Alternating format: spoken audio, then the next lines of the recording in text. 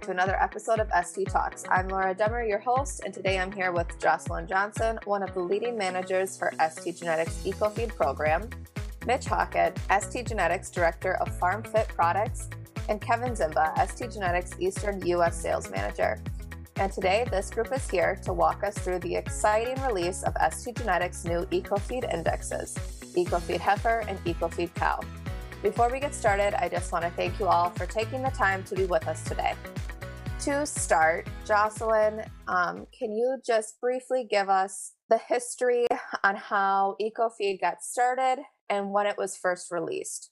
It's been a while now. So STgenetics started feed conversion testing in 2012. So our CEO, Juan Moreno, has always seen that the future of both the beef and dairy breeding programs would involve feed conversion efficiency because it's so important to the bottom line for producers. And so back in 2012, they installed some of the first systems and started collecting feed intake information in beef, and then later added into the dairy industry. So they started collecting Holstein heifer information in 2014.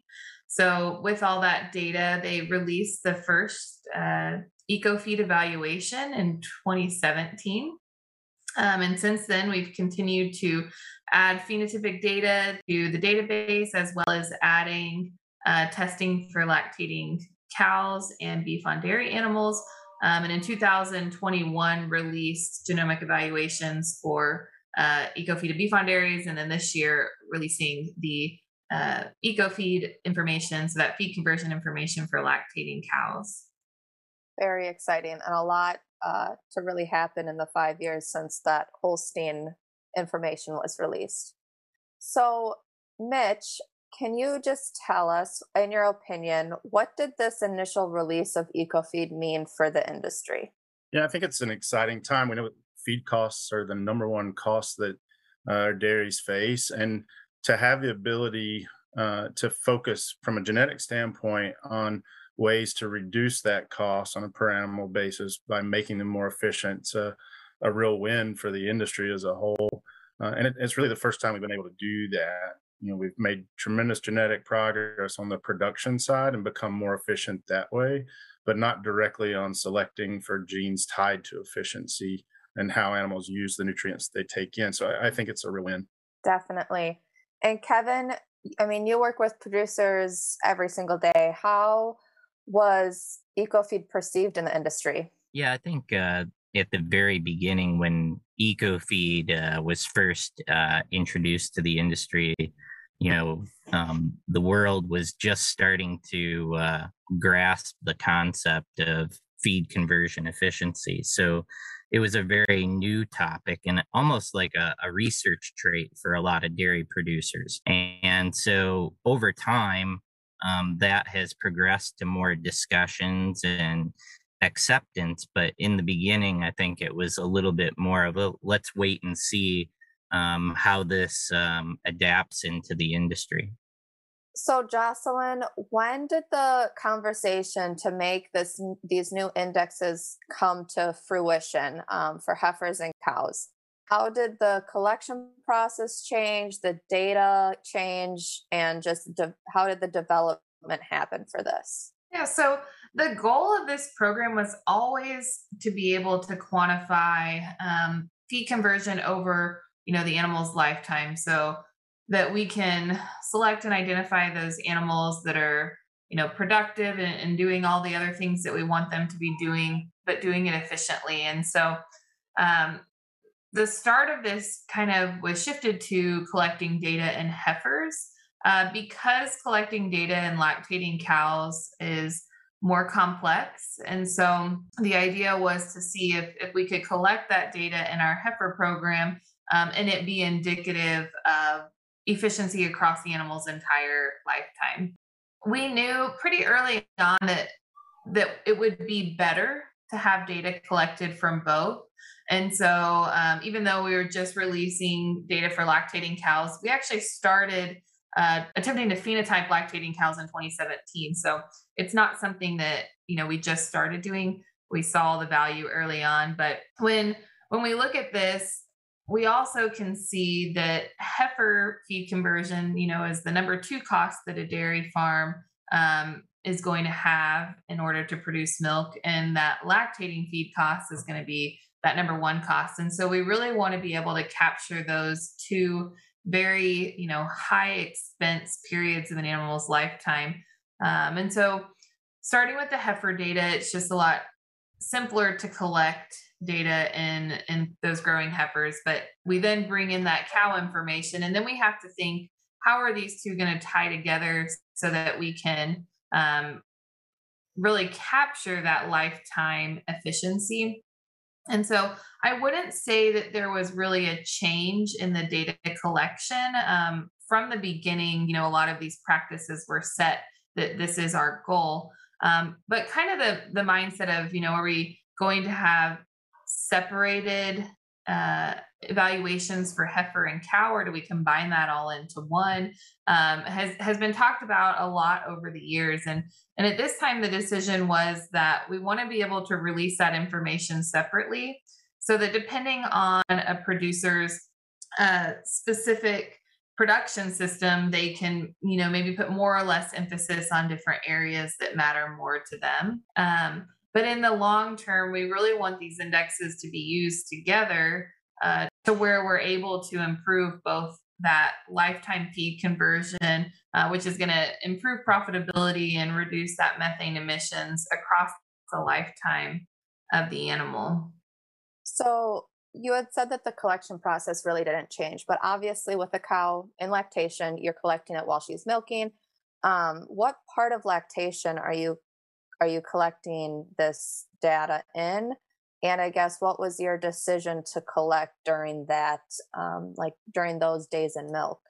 Yeah, great question. So when we think about trying to develop a new breeding value, really the phenotype is kind of the king in the situation, right? We want to get as many phenotypes as possible to be able to provide accurate genomic predictions. And so when we look at a 305 say lactation period, that's a long time to collect data. And so our goal was to maximize the feed intake system that we had to where we could get the most number of animals phenotyped with the most accurate information. And so there's been some literature that indicates that mid-lactation period is the most correlated with feed conversion across the entire lactation.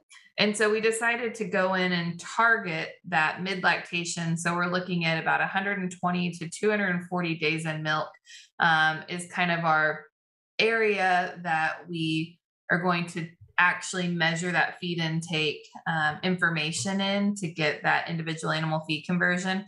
So we are measuring feed conversion across the whole lactation or during the early or late stages for some animals, more at this point in time from like a research perspective to be able to answer some of the questions of what are those correlations and so forth. But the primary data that's feeding into this genomic evaluation is going to be that feed intake information from 120 to 240 days in milk, because we know that has a high correlation with the 305-day feed efficiency of that animal. So along these lines, just explaining this index a little bit more, can you explain the heritability of EcoFeed? Absolutely. So EcoFeed uses a trait called residual feed intake. And so this trait's been researched as a tool for genomic selection for a long time.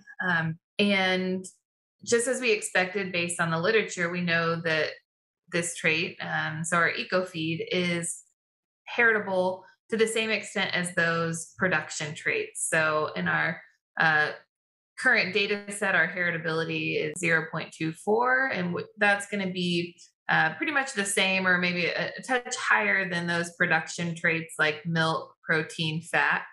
And so with that, we know that we can make selection decisions with the same amount of confidence to expect, generational change, to where if we make a selection decision for EcoFeed today, within that first generation, we expect to see changes.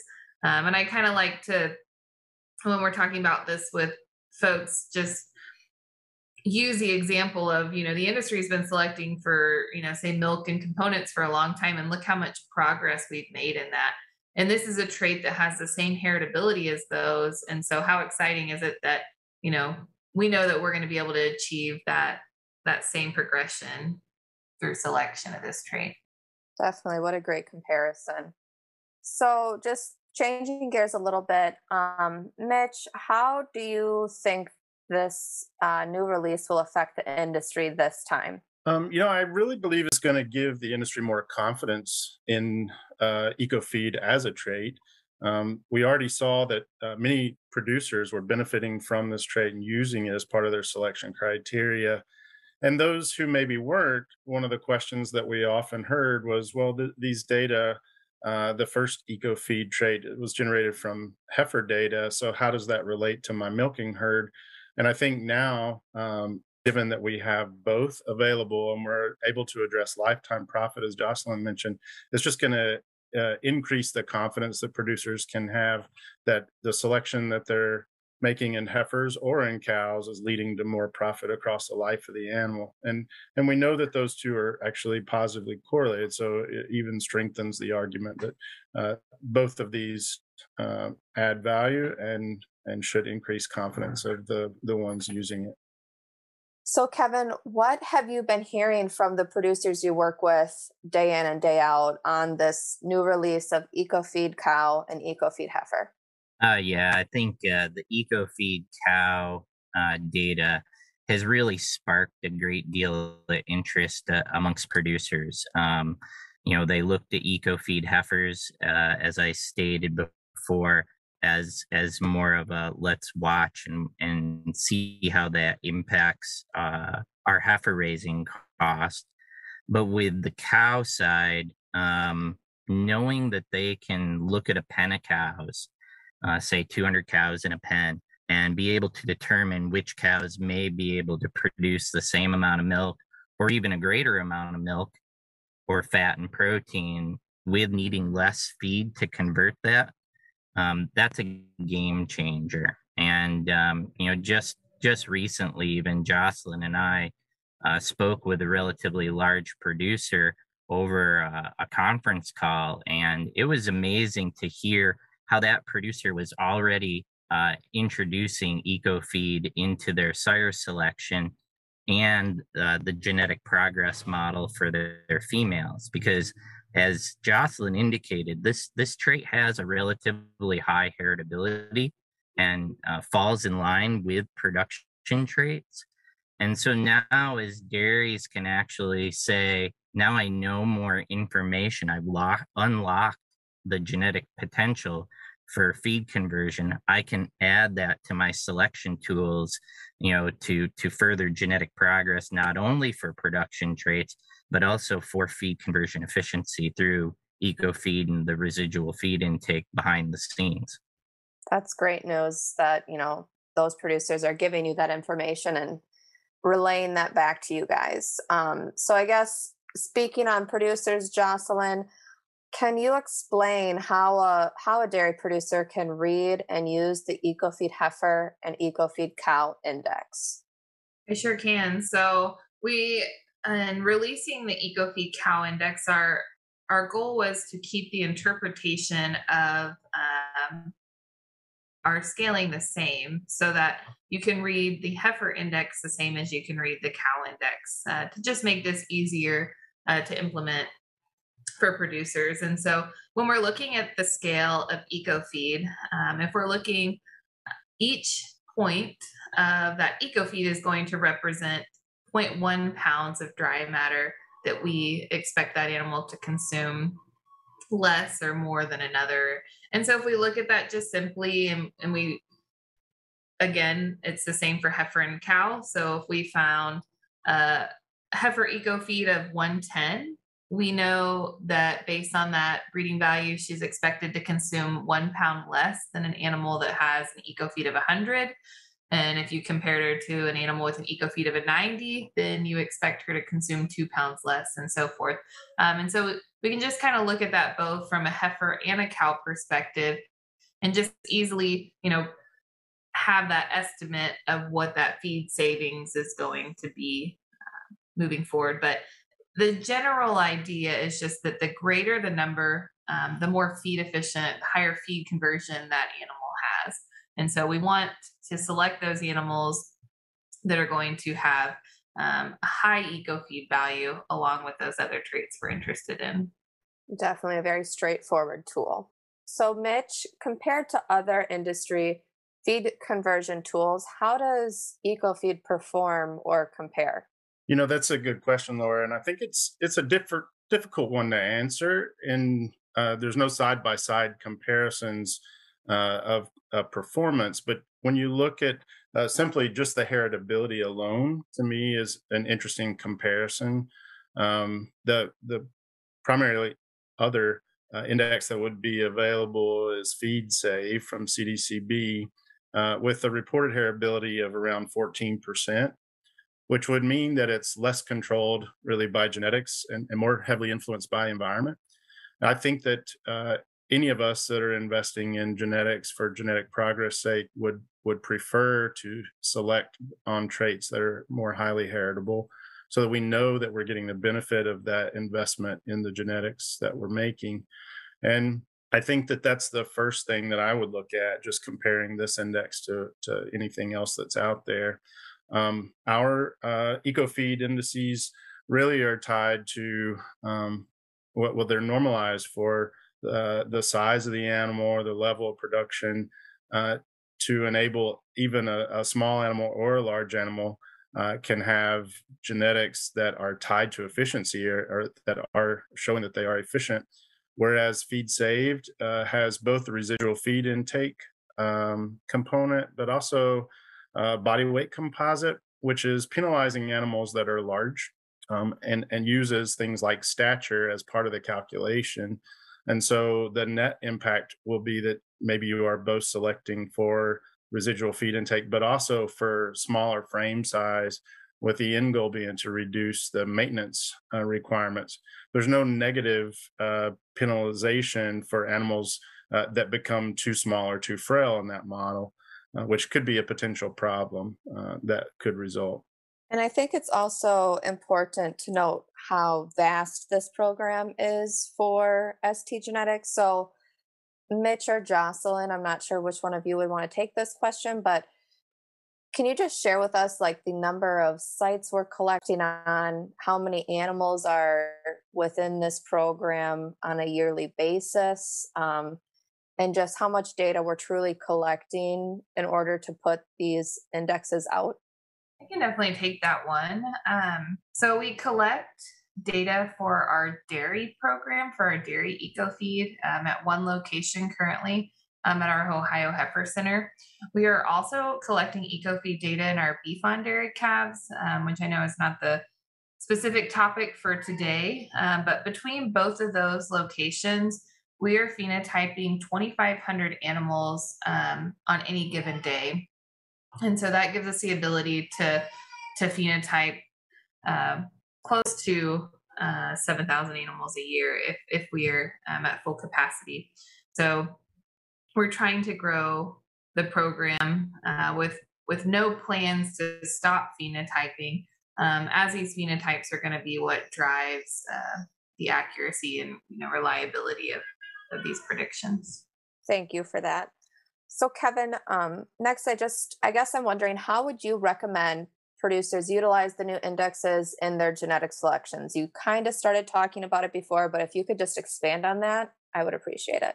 Sure. I think we're going to continue to learn what the best practice is for a dairy to utilize this new metric, as part of their selection criteria. But a lot of our dairies are focusing heavily on combined fat and protein, whether it be an index like net merit or TPI as their primary first sort for genetic selection, along with health traits like productive life and DPR. So bottom line is, whatever it is that dairy is using as the metrics that are important to their genetic selection, they should continue to use that. And one of the biggest reasons is that we know that there's no correlation between EcoFeed and these other traits. So they can with confidence say, hey, I'm going to keep my primary selection criteria, but now when I'm down to say 7 or 8 sires to consider, I can use EcoFeed as my final selection criteria. And with the information, that they have for EcoFeed, it's easy to say, well, I have, 8 or 9 bulls that have met my criteria, but these 4 or 5 are above 100 on the scaling for EcoFeed. So I should choose those sires because they're going to give me that genetic progress for all of the traits that are going to lead to a more profitable cow in the future. And, I think it's really important. Mitch alluded to the fact about body size and body weight. We have more dairies now that are concerned that there is a little added selection pressure on smaller frame size. And granted, we do not want large, but this is probably a trait that, a lot of dairies are concerned, hey, we don't want them too big, but we don't want them too small either. And how do we find a middle ground? And, using traits like production, whatever conformation traits, along with EcoFeed, is going to give that dairy a balanced profile to select their cows for. And down the road, as a herd actually makes some serious genetic progress for EcoFeed, they may find that they have outliers in their population for EcoFeed, and then they can actually drive greater selection pressure for some of those females or males as well. Definitely. Well, just to wrap this up, Jocelyn, a similar question to Kevin's, but what in your opinion is the practical way a producer can look at the new EcoFeed indexes? And I guess are the outputs normalized or considered in EcoFeed or not? Like, what should producers know about this index when they are selecting? So the way that we calculate EcoFeed or come up with residual feed intake is that we account for the animal's body size and production. And so by doing that, this trait is not correlated to those things. So selecting an animal for EcoFeed doesn't give you any indication on what their body size or outputs would be. But just like Kevin was saying, that allows us to then go in and select those outputs that we're looking for or that body size that we're trying to target. And within those constraints, find the animals that do it efficiently. And so we have lots of examples where we can see, a larger animal that may be more feed efficient than a smaller animal, even though, the general idea is that larger animals are going to require more inputs. And so forth. So it kind of allows us to just go in there, select for those outputs that we're looking for, and do it with the least amount of feed resources necessary. And by doing that, that's going to, reduce our feed bill, improve the profitability of the farm, and reduce that methane emissions to improve that sustainability side of things as well. Fantastic. Well, I just want to thank you all again for joining us today and for giving us all this great information on STgenetics' new feed conversion index, EcoFeed cow and EcoFeed heifer. Thanks for having us, Laura. This was another episode of STtalks. If you liked what you heard, you can find more episodes on your favorite podcast platform by searching STtalks or STgenetics. And if you want to learn more about STgenetics, visit our website at stgen.com or find us on Facebook, Instagram, or Twitter.